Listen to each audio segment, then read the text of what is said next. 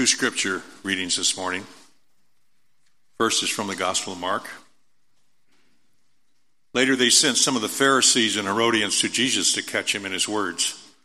They came to him and said, "Teacher, we know that you are a man of integrity. You aren't swayed by others because you pay no attention to who they are, but you teach the way of God in accordance with the truth. Is it right to pay the imperial tax to Caesar or not? Should we pay or shouldn't we?" But Jesus knew their hypocrisy. "Why are you trying to trap me?" he asked. "Bring me a denarius and let me look at it." They brought the coin, and he asked them, "Whose image is this, and whose inscription?" "Caesar's," they replied.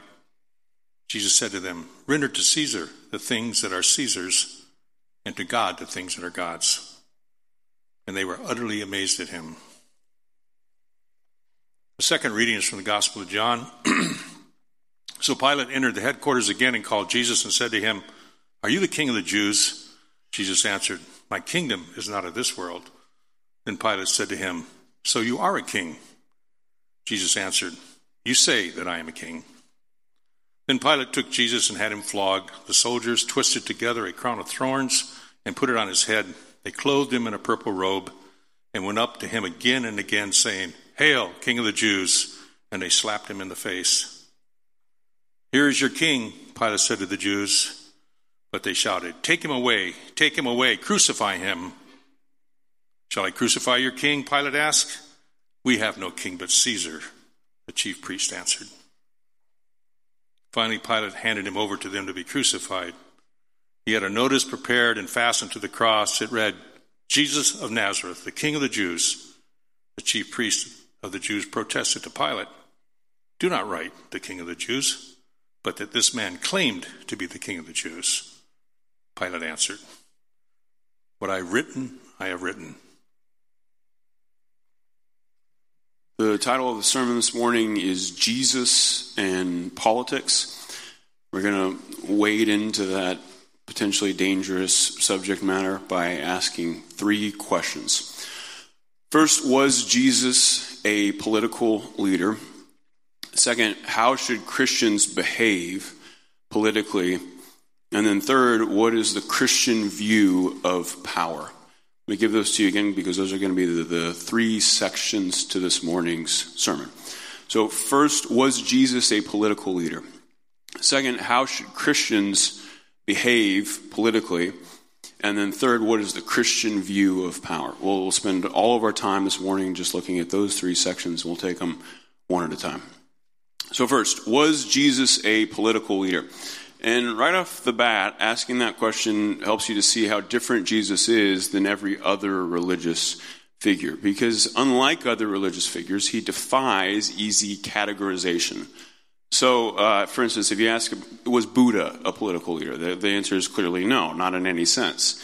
If you ask, was Muhammad a political leader, or was Moses a political leader? The answer is clearly yes, in every sense. But with Jesus, if you're going to do him justice, the only way to answer that question, was Jesus a political leader, is to say, well, yes and no.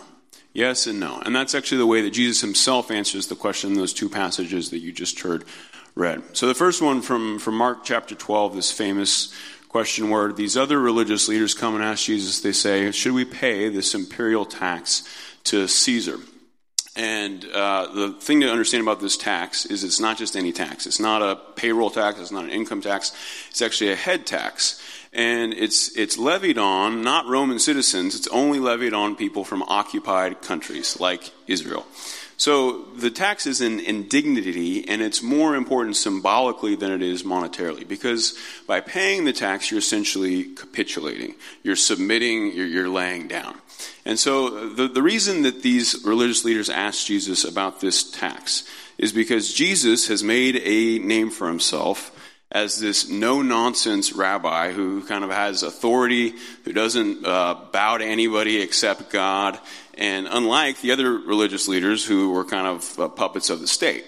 So they're trying to get Jesus to face this issue head on. And the reason the passage says that the question was a trap, the sense in which it's a trap is that they think that either way that he answers the question, he's going to be in trouble. So if he says, no, don't pay the tax to Rome, well, then what will happen is Rome will come and crush him, because he's essentially calling for an armed revolt on the spot. In fact, this has just happened. Just in recent decades, another Jewish revolutionary had called for noncompliance with this specific tax and had been crushed. But if he says, yes, it's fine, go ahead and pay the tax, well, then basically he's admitting, I'm all talk. I act like I'm a big shot and tough, but then when it comes down to it, we all bow to Caesar, same as you other religious leaders. And of course, we're very familiar with this type of gotcha question today. This is what politics is run on, is these types of questions. And what all politicians have in common, regardless of how honest or dishonest they are, is that every politician, when they get a question like this, they all answer it the exact same way, which is to pivot. They briefly acknowledge the question, and then they just inexplicably start rambling about something else completely unrelated, and hope that if they talk long enough, everybody's going to forget what was originally asked. And, you're always sitting there thinking, well, just answer the question. But in some sense, it's not their fault. In some sense, they can't answer the question, because the question has been specifically designed so that if they give it a direct answer, no matter how they answer it, they're going to take a big hit. And that's how this question was designed for Jesus. The reason I bring all that up is just to underscore how different Jesus is. Because he doesn't pivot, he doesn't avoid the question, he answers it directly, and yet he finds a way to answer it that's completely off the map, such that he avoids falling into the trap on either side. Which is why it says, you heard read in the text, it says that the people, when they heard his response, they were utterly amazed. So what's so amazing about it? Well, what does he say? They say, should we pay the tax or not to Caesar? And he says, well, bring me a coin. Bring me the coin, the denarius. It was a 1 denarius tax. Bring me the coin that the tax is paid with. So they bring him a coin. And he says, okay, whose picture is it on this coin? Now, they don't know where he's going with this, but they know they're in trouble because, he's in complete control. Whose picture is it on this coin? And they say, well, it's Caesar's picture. And he says, okay, well, why is this so hard? It's Caesar's picture on the coin, so give back to Caesar what's Caesar's. He gave you the coin to begin with. It's his coin. What's the big deal about paying the tax? Give to Caesar what's Caesar's. Oh, and by the way, give to God, and only to God, what's God's. And that would be you. Give to Caesar what has Caesar's image stamped on it. Give to God what has God's image stamped on it. Your life, your allegiance, your heart. So has he told them to pay the tax or to revolt? Both. Jesus, are you a political leader? Yes and no. Jesus, should we submit ourselves to Rome? Yes and no. And it's the exact same thing you see in the second passage, John 18. Here, this is a conversation toward the end of Jesus' life, and he's having this talk with Pilate, who's the Roman governor of that part of the empire. And Pilate asked him just straight up the same question essentially that the religious leaders had asked him in the form of a test case. So they asked as a test case, are you a political leader or should we pay this tax? Pilate just asked him, are you a king? In other words, does your political movement, or does your movement have any political implications of any sort? And Jesus is extremely cagey in his response. So sometimes when he gets asked a question in the Gospels, he just straight up answers it. But other times, like here, he's really deft. And Pilate says, are you a king? And Jesus' first response is, my kingdom is not of this world. So Pilate's sitting there scratching his head and saying, did he say yes or did he say no? And so he follows up with, so you are a king? And Jesus says, well, that's what you say. That's literally what he says. He says, you're the one that said it, not me. I mean, if that's what you say, I guess so. Deliberately ambiguous. Deliberately ambiguous. He could have said, yes, I'm a king. He could have said, no, I'm not a king. My movement is just spiritual. Instead, he says yes and no. So that's the answer to the first question I want us to look at this morning. Was Jesus a political leader? And the answer that we see in the Gospels is yes and no. Radically and deliberately ambiguous. Now let's move on to section number 2. Secondly, this morning, how should Christians behave politically? And what we're asking here in the second section is, okay, in light of all that, if that's who Jesus was, then what does that mean for Jesus' followers? Which, of course, is the first thing that people want to know in New York when you start talking to them about Jesus, is, okay, well, if I became a Christian, how would that affect me politically? What would that mean for my political views? So what I want to do in this second section is to define the Christian political temperament, the Christian political personality. Regardless of which party you feel more aligned with, there are certain things that should characterize you if you are a follower of this yes and no Jesus. I want to define it negatively. So 3 things that Christians should reject in the political sphere. First, Christians should reject oversimplification. Reject oversimplification. So if Jesus is willing to be okay with complexity and ambiguity and saying yes and no, then Christians have to be okay with that too.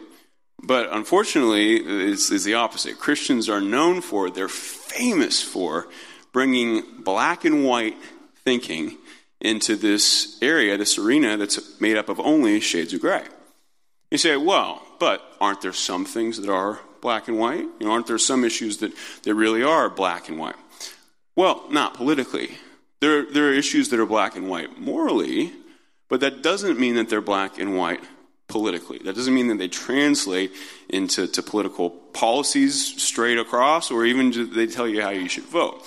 So 2 examples. I want to give you 2 examples from either side of the aisle, both of which we've talked about before on Sunday morning, so I'm not going to go into detail on either of them, but just to show you how this works. On the conservative side, as a moral matter, the Bible is very clear that abortion is wrong. It's black and white, morally. On the liberal side, the Bible is very clear that the rich have a moral obligation to take care of the poor. It's black and white. Both of those things are black and white morally. We've talked about them before, like I said. So if you're a Christian, your moral views on those 2 subjects are set. There's no wiggle room. But it doesn't tell you what your politics should be, even if you do have those stances. Why? Well, because on the one hand, just because something's wrong doesn't mean that it should be illegal. For example, pornography is wrong. It can't be illegal. You cannot make pornography illegal. It would be the end of the republic.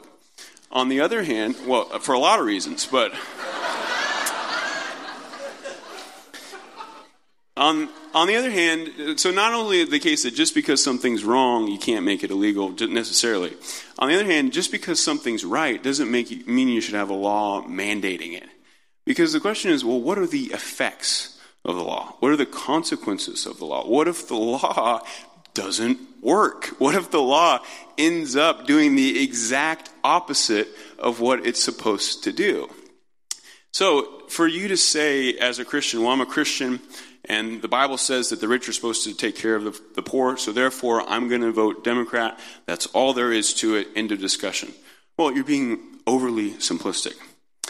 On the other hand, if you as a Christian say, well, I'm a Christian and I'm pro-life, therefore I'm going to vote for whoever promises to appoint conservative Supreme Court justices to overturn Roe v. Wade.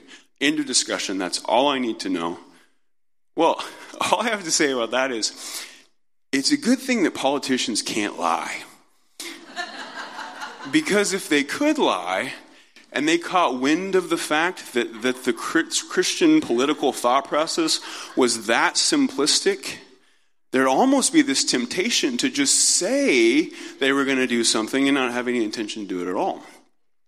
The most famous Supreme Court case on abortion since Roe in 72 was Casey in 92, 20 years later. Of the 5 justices that upheld Roe in Casey, and the court has upheld Roe time and time and time again over the last 45 years. In that case, in Casey, the 5 justices that upheld Roe, you know what all 5 of them had in common? All 5 of them had been appointed by Republicans. 3 of the 5 had been appointed by Republicans post-Roe, who specifically promised to appoint pro-life justices. So for Christians to say, well, I'm just going to vote for the guy who promises pro-life justices, end of discussion, that is a disgrace to Jesus. That type of thinking gives Jesus a bad name, because Jesus wasn't a chump. Jesus was okay with ambiguity and complexity. Jesus realized that this is politics. You have to be shrewd. Jesus was okay with yes and no. That's the first thing. Reject political oversimplification. Secondly, Christians have to reject political syncretism. And by syncretism, I mean this merging of your faith with your politics, where the two are one and the same. And Jesus rejects this when he says, no, these are two separate things. Give unto Caesar what is Caesar's, and give unto God what is God's. So you've got your religious obligations, you've got your civic obligations, and you can't mix them, but Christians do exactly the opposite, unfortunately. And crusade is so it's important for Christians to have political opinions. It's equally important for Christians to not act as though their political opinions are the Christian position, and act as though their cause is a righteous cause. In the 1912 election, Woodrow Wilson was running against Teddy Roosevelt. And Teddy Roosevelt at the convention, in his convention speech, in one of the absolute low points of his career, he ends his convention speech with this climactic line, which he yells. He says, "We stand at Armageddon and we battle for the Lord." And Wilson was the son and the grandson and the nephew of Presbyterian ministers.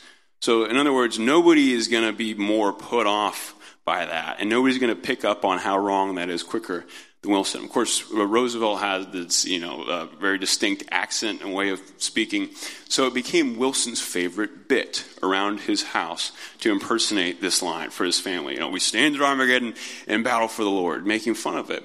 And it is funny because it's so ridiculous, but it's also very sad and very scary to bring God into the political conversation in that way. There's a word for that, So you've got Wilson, a truly devout guy who understands that there's not a place for that. You don't use God's name in that way. And then you've got Roosevelt, who, if he can score some points and get people fired up, he'll use this biblical language. And the word for that is, it's called using God's name in vain. It's the second commandment. And what Christians should do is, as soon as somebody does that, we should walk out. We should leave, because this is getting weird, and it's not supposed to be like that. Instead, we do the exact opposite. And if a person starts using biblical language or starts talking about God, it's like, oh, well, we like that. He sounds like us. No. Jesus says, give to Caesar what's Caesar's, and give to God what's God's.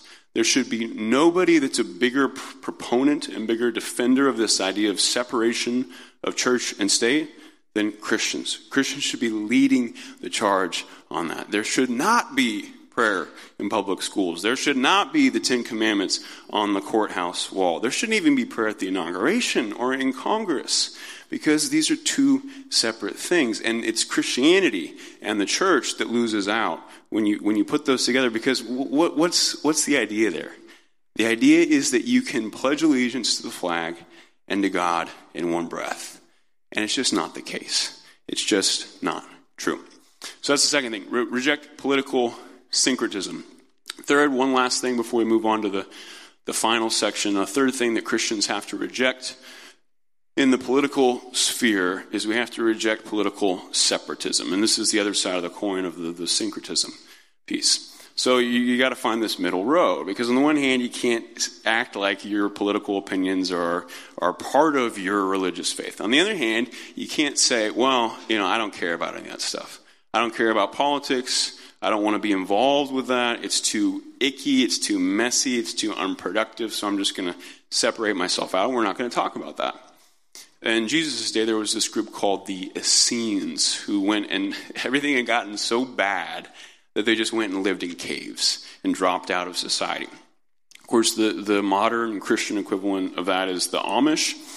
I hate to beat up on the Amish because they're so nice and they make such good pies. But they're wrong. They're just wrong. Jesus says when he touches the coin, when he takes the coin, this blasphemous, idolatrous, dirty coin, what he's saying is you have to live in the world. You have to participate in the system. Even if the system is corrupt, you can't just drop out for the sake of your own moral purity and say, well, I'm not going to get my hands dirty.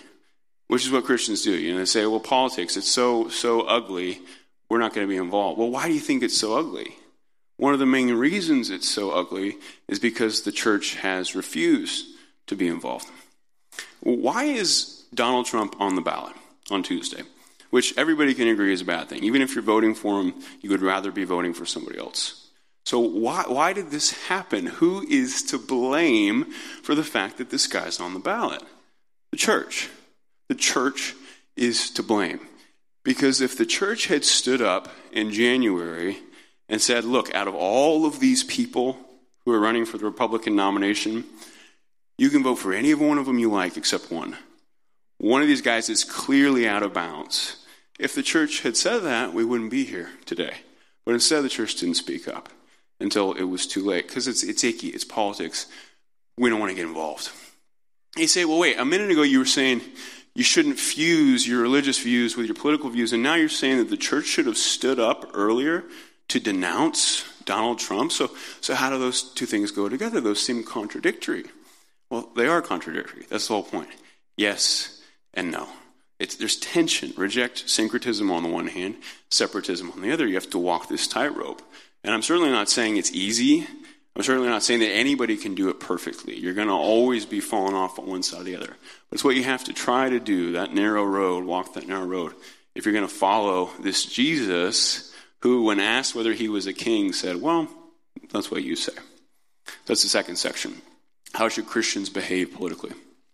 Third and lastly, this morning, I want to shift gears here a little bit at the end. And to my point, to my mind, this is by far the most important point. So if you haven't heard anything so far, if you disagree with everything so far, at least hear this part. The third thing I want to talk about is, what is the Christian view of power? Third and lastly this morning, what is the Christian view of power? Because obviously that's what politics is about, power. You've got your vision of how you think the world should be, and you need power to carry it out. So how are you going to get it? How are you going to get power? Well, it's always been the same thing historically. It's taking different forms. It looks a little bit different in different eras, but it's always, to get power, you have to fight for it. You have to go and take power and then punish your enemies once you get it. So, if you think about like an armed revolution, like the French Revolution, you go in, you storm the palace, you physically take power, and you kill all of the royals. You punish the people that you're taking power away from. You send them to the guillotine. But it's the same thing today when you fight to win this election, and then you punish all of the old administration. They all lose their jobs. You send them all packing. That's the typical approach to power. The way you get power is you fight for it, you get it, and then you punish all your enemies to protect it. And Jesus, we see this in the passage in John 18 this morning. Jesus' idea is, what if we did things differently? What if instead of trying to take power and then punish my enemies, what if I laid down power and then let my enemies punish me?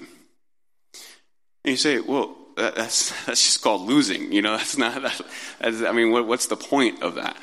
But it actually can be a revolution. It can be a revolutionary revolution, a revolution that revolutionizes revolution. Because if you do that on purpose, none of it just happens to you against your will. But if you do that on purpose, if you give up power and allow your enemies to punish you, then what it does is it throws the whole system into a tailspin because nobody knows what to do with you.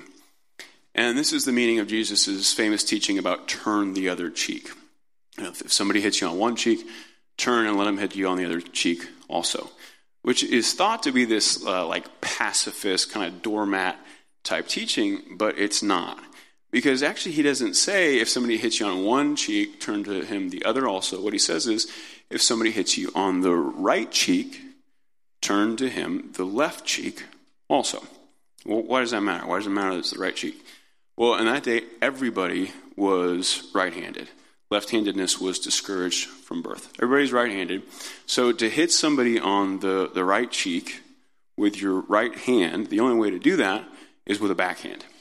And in that culture, a backhanded slap was the worst insult you could give to a person. You were asserting your superiority over them by saying, you're not even good enough to hit straight on like a normal person.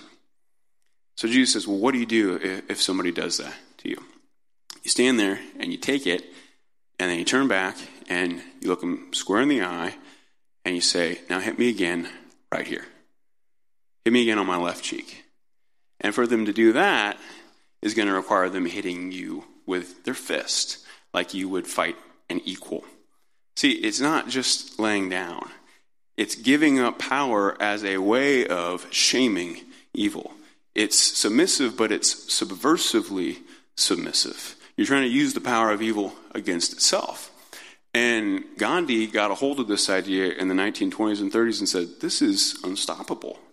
King got a hold of this idea in the 50s and 60s and said, this is unstoppable.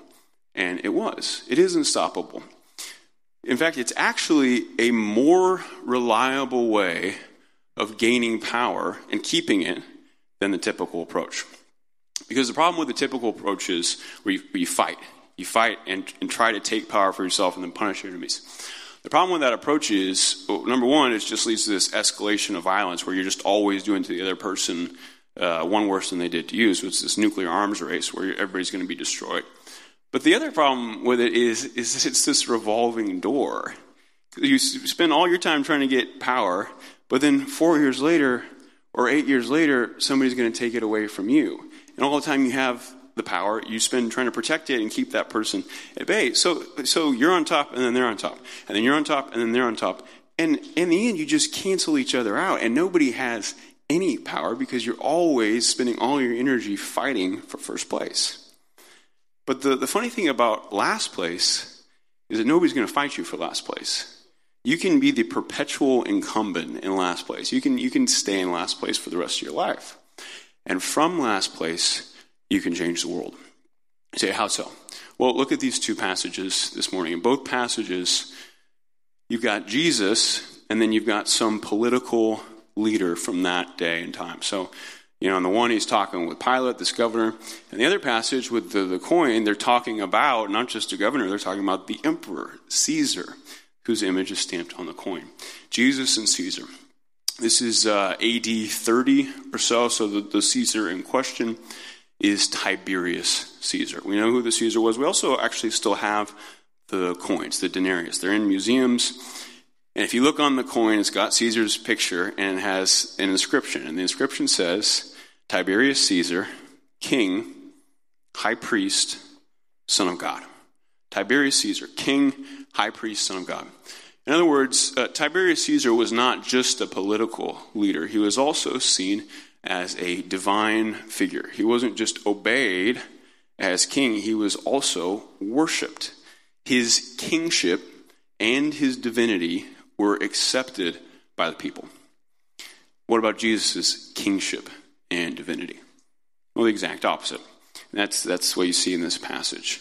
When these soldiers are making fun of Jesus, before his crucifixion, it's not just that they're making fun of him in general. They are specifically making fun of this absurd idea that he's king. That's why they put the fake robe on him, the purple robe, the fake crown, the crown of thorns. Oh, you think you're a king? They're specifically making fun of this idea of his divinity. Oh, you think you're the Son of God? Well, the problem with that is everybody knows that Caesar is the Son of God.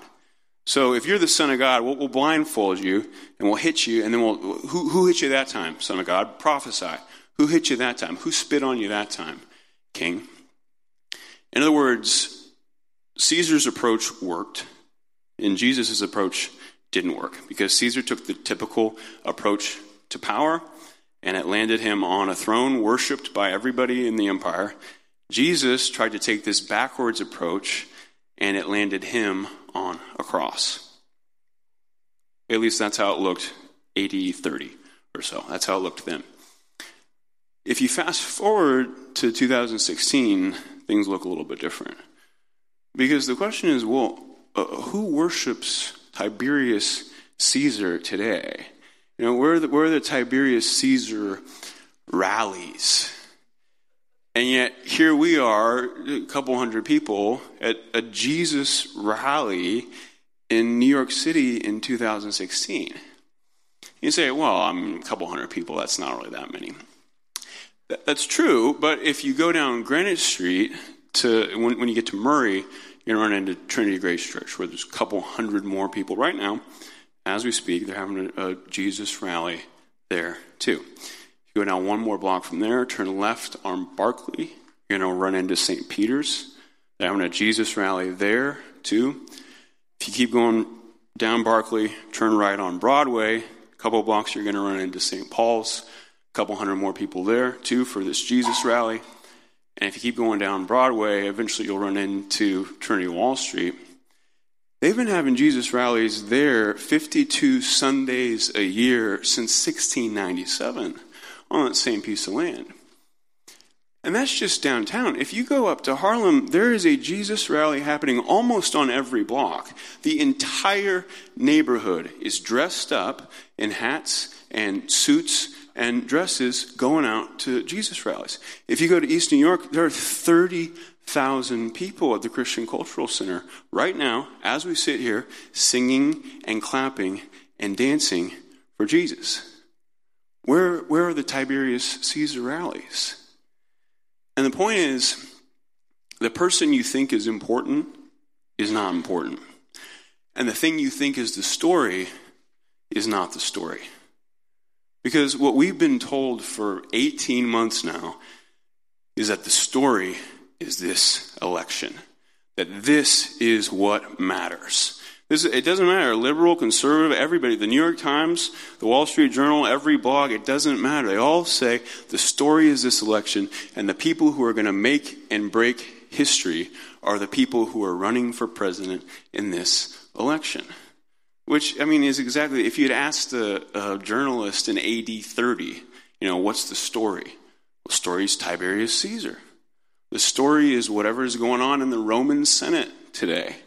And maybe way back in the fine print at the bottom of page D35, you'd see one line about, well, some rabbi was executed in Palestine today. But who really cares about that? Which is sort of the same way that the journalists treat the whole thing today. It's like, well, yeah, religion, fine. Christianity, sure. But what really matters is politics. But that idea is just getting more and more untenable as the decades roll on, just by looking at the sheer numbers. Because today, the campaigns are having rallies. And they'll have tens of thousands of people at these rallies, maybe hundreds of thousands of people if you combine the rallies. But the question is, how many people are going to be at those rallies next Sunday? 0. How many people could you get to come out for a rally today for Millard Fillmore or John Tyler or Chester Arthur or James Buchanan? 0. And so the question I want to ask journalists is actually the same question I want to ask some of you, which is, when are you going to wake up and realize that the story is Jesus? The story has always been Jesus. There's only one story. There's only one king. There's only one high priest. There's only one Son of God. So, yes, give to Caesar what's Caesar's, but give to Christ, and only to Christ, what belongs to him. Your heart, your allegiance, your life. Let's pray. Father, we've come here this morning to worship you. Jesus, we've come here this morning to worship you. And we know by giving ourselves to you, by spending our lives for you, by dedicating our days to you, we know that we're part of something that actually matters and actually lasts, unlike everything else in this world. So we thank you for that this morning. We thank you for the privilege of participating, for the privilege of worshiping you. And we ask you that as we yield ourselves ever more to you, day by day and year by year, you'd show us what it means to participate in a democracy in your name. You'd show us what it means to live in a society with other people, all the while remembering that nothing is as important as you are. We pray these things in your name. Amen.